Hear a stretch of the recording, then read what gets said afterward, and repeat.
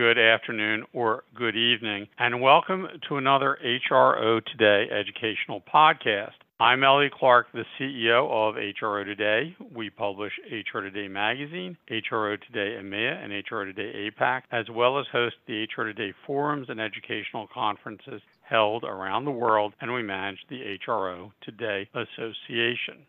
Today we're going to talk about what is really going on in the marketplace. Everyone has been talking about the new normal, but new normal doesn't sound normal, and I'm going to come back to that. What we asked today is to have one of the industry leading providers of workforce services, Personify, come on, and their CEO, Ryan Karfley, is going to join me, and we're going to talk not about what they've just learned from a survey, not about what they are hearing from the academic community or HRO Today for that fact, what they're hearing from their customers about what are the issues that are most pressing right now and that their customers are talking to them about for 2023. So we're going to take you inside the HR executive suite of Personify's clients and give you a sense of the issues they're facing, and you can compare them to what you're actually dealing with yourself.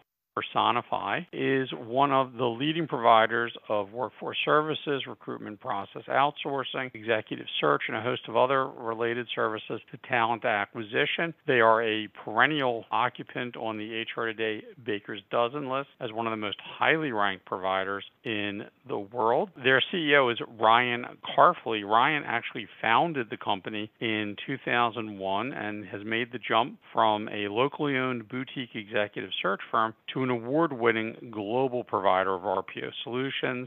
Personify has been on the Inc. 5000 list as one of the fastest-growing privately held companies in America. As I said, they've been on the Baker's Dozen list any number of times, and they have a great operation based in Chapel Hill, North Carolina. And Ryan is actually ensconced there, where he got both his bachelor's degree and his MBA from UNC.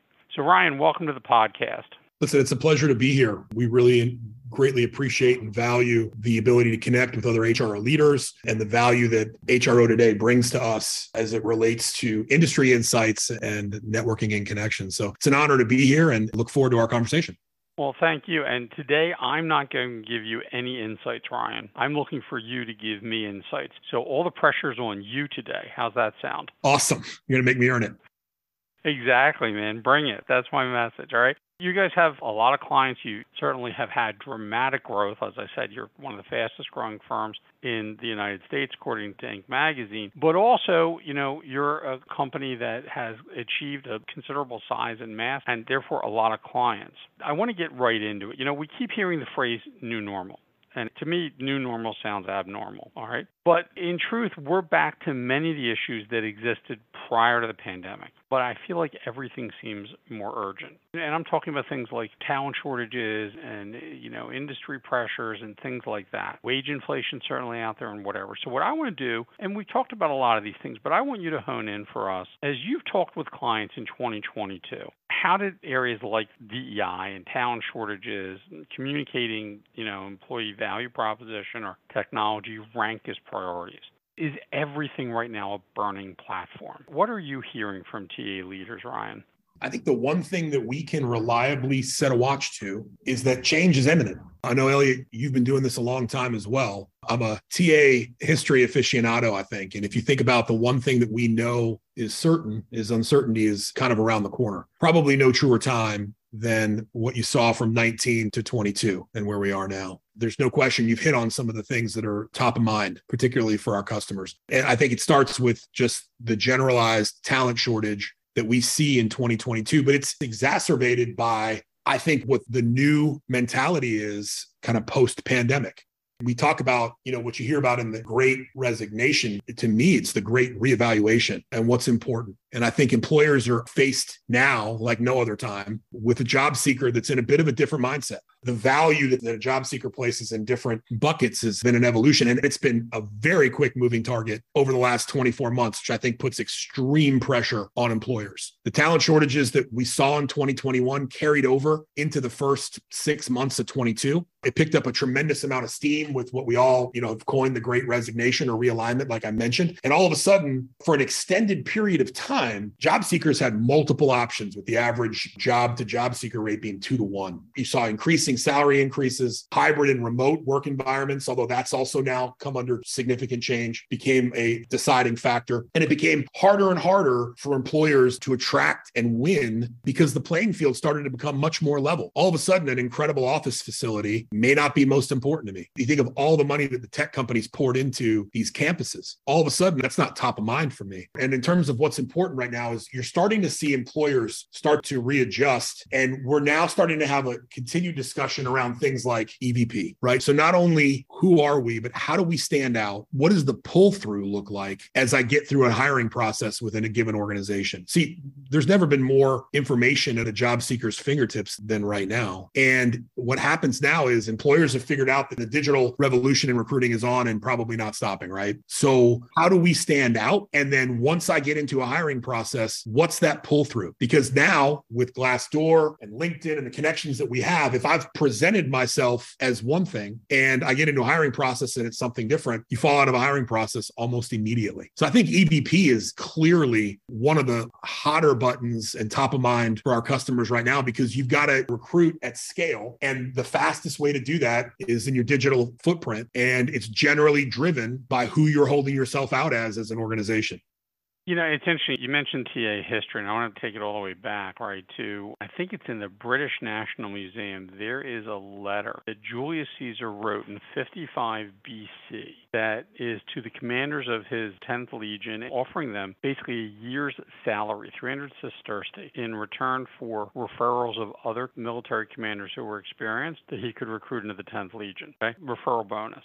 And the big question is, why would he send that letter? Because they couldn't find enough commanders. Why would he offer them a year of bonus money? They couldn't find enough commanders. So are we sort of back to the future with some of these things? With the hybrid work stuff thrown in, though, as we're seeing right now, the CEOs are starting to put a kibosh on that. And can you give me some sense of how, you know, if we looked at 2019, what the burning platforms are to today, and you mentioned the digital revolution in recruiting, which is absolutely going on, but is there a difference, or is it really pretty much the same thing we heard pre-pandemic?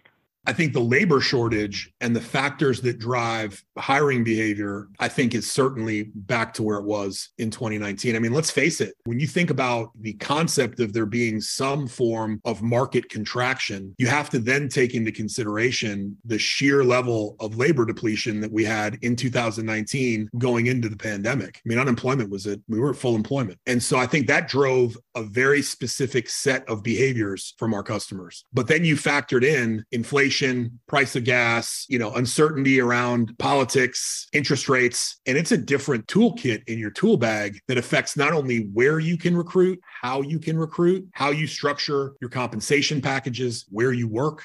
I think from the point you're referencing in 19 to now 22, we've been in 3, many times, completely different hiring environments. And I think this one that we're entering into right now is a far more balanced environment, but it doesn't mean that the challenges that existed aren't still going to be there. We had people during the pandemic, Elliot, that they left the industry they were in altogether. You were a nurse and you decided to go be a teacher. And many of these markets were already deplete to begin with. So I do think in a lot of ways, we're returning back to many of the sentiments and the behavior you saw in 19, but I think it's with a different set of challenges. Just think about the impact of the interest rate on relocation and candidates. It's impacting my ability to sell my home, and it's impacting my ability to purchase my home on the other side. That has a direct impact on how and where you can structure a recruiting campaign. You're all of a sudden going to have to win at home far more often than you ever did. These are all great points, and I think sometimes companies look at the labor shortage, but they don't recognize that part of what happened during the pandemic is exactly what you said. Dual income homes decided, hey, we don't need the second income. We live without it for a year while the kids were home from school, and they simply are not returning to the workforce. Labor force participation rates are down substantially by 3-4%. I've seen estimates that high, though they seem to be coming back up a little bit. There's still a huge gap from what the workforce was before. So noting all these things, and I agree with you, I think that some of this is actually worse. As you look toward 2023, what are you telling TA leaders, your clients, to consider as the top issues that they need to focus on, have a plan to address that was either an issue now or that you see as an issue coming in the next year?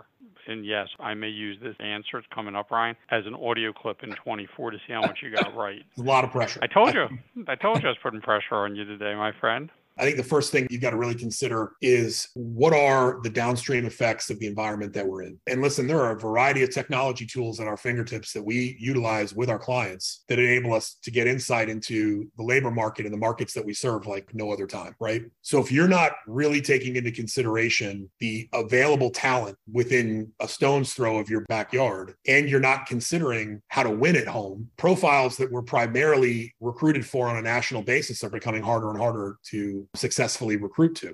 And so I think you've got to really restructure what your offering looks like. And if your offering has some component of remote or hybrid work to it, you've got to spell it out, because job seekers in this environment are placing weight on a lot of these factors, and ambiguity is certainly not your friend. I think when you think about your digital footprint, like we mentioned, you've got to have a very tight EVP, and you've got to take an omni-channel approach to the markets that you serve. You're no longer going to be able to win on one or two platforms. It's going to be a far slower drip across a variety of platforms and a variety of geographies in order to win. So we're talking about two things, right? You're going to have to understand how to win in your backyard, and then you're going to have to be able to successfully recruit on a national level, which we've just discussed is getting harder. In the instances where neither are available, you've got to have and build out a very robust upskilling or training strategy, because like we talked about, this talent in many markets has left the building, so to speak. And so I think when you think about those things, in order to be competitive, you've got to have a plan for all three, and there is no silver bullet across each one of those items.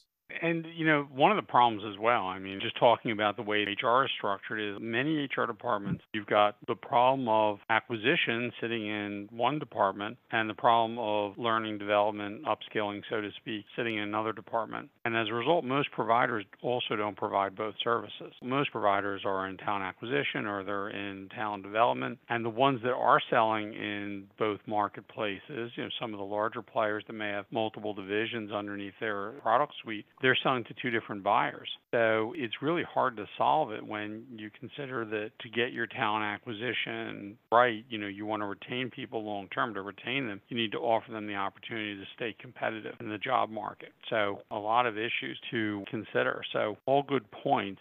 Ryan, are you seeing companies starting to think about the continuum of talent management differently amongst the clients? Are they starting to come to firms like yours and saying, hey, we need to help think about how we retain the people that you're hiring? And is there a better sort of partnership? There's absolutely no question. Again, I think post-pandemic labor scarcity has driven a huge portion of this, because I think in the years leading up to 2019, you just sort of recognized that there was a horizon at given levels of an organization, and you had to structure your talent acquisition process to account for it. You'd see it in a workforce plan when you started seeing like a retention number and how you addressed it. I think when you think about the path forward, and particularly next-gen talent, the tech stack, particularly an integrated HR tech stack, starts to become a major competitive advantage. You're starting to see a lot of the HRIS systems function a lot like how we would see a Salesforce function, where it's the central hub of information, and then a variety of products start to give us insights across the business in its entirety. So we are seeing that. And I think it's smart. The Workday acquisition of Peakon, that was very, very smart. Mm-hmm. When you think about being able to start giving leading indicators to turnover and insights as to why they left, you can begin to set a workforce plan or a strategy that actually might hold up. I think there's no question that pivot is underway. Now, I will say there is so much noise around all these products that we oftentimes are sitting in as an advisor as our clients are looking at potential products, because I think there is now this, like you mentioned, this thought process that talent management and talent acquisition need to be working in concert. All right. So for folks in the audience, think about that. There is potentially amongst your provider partnerships and relationships, firms such as Personify can help you make some of those selections and advise you through the process. There's a lot of software out there that's not unique or innovative, but it does chew up time, and providers have already reviewed it. So that's a good source of guidance for you. That's about all the time we have today, Ryan, but thank you. Some great insights for our audience about what people are really talking about in talent acquisition. This labor depletion issue is not something that will easily be solved. So in the absence of being able to create 10,000 technologists or life science professionals, the only thing you can do as a TA department is be more competitive and essentially get the market share that's available to you. So I think you've made some great points, and we'll see how 2023 shakes out. And we'll have you back to go back and revisit some of these predictions. Thank you very much for taking part in the podcast, Ryan. Can't say enough for how much we appreciate the partnership as well, and look forward to connecting again soon. All right, that sounds great. So to all of our listeners, thank you. I want to thank Ryan Karfley, the CEO of Personify, and I want to thank you for your time and attention. This is Elliot Clark, and we will look forward to you joining us on our next HRO Today educational podcast.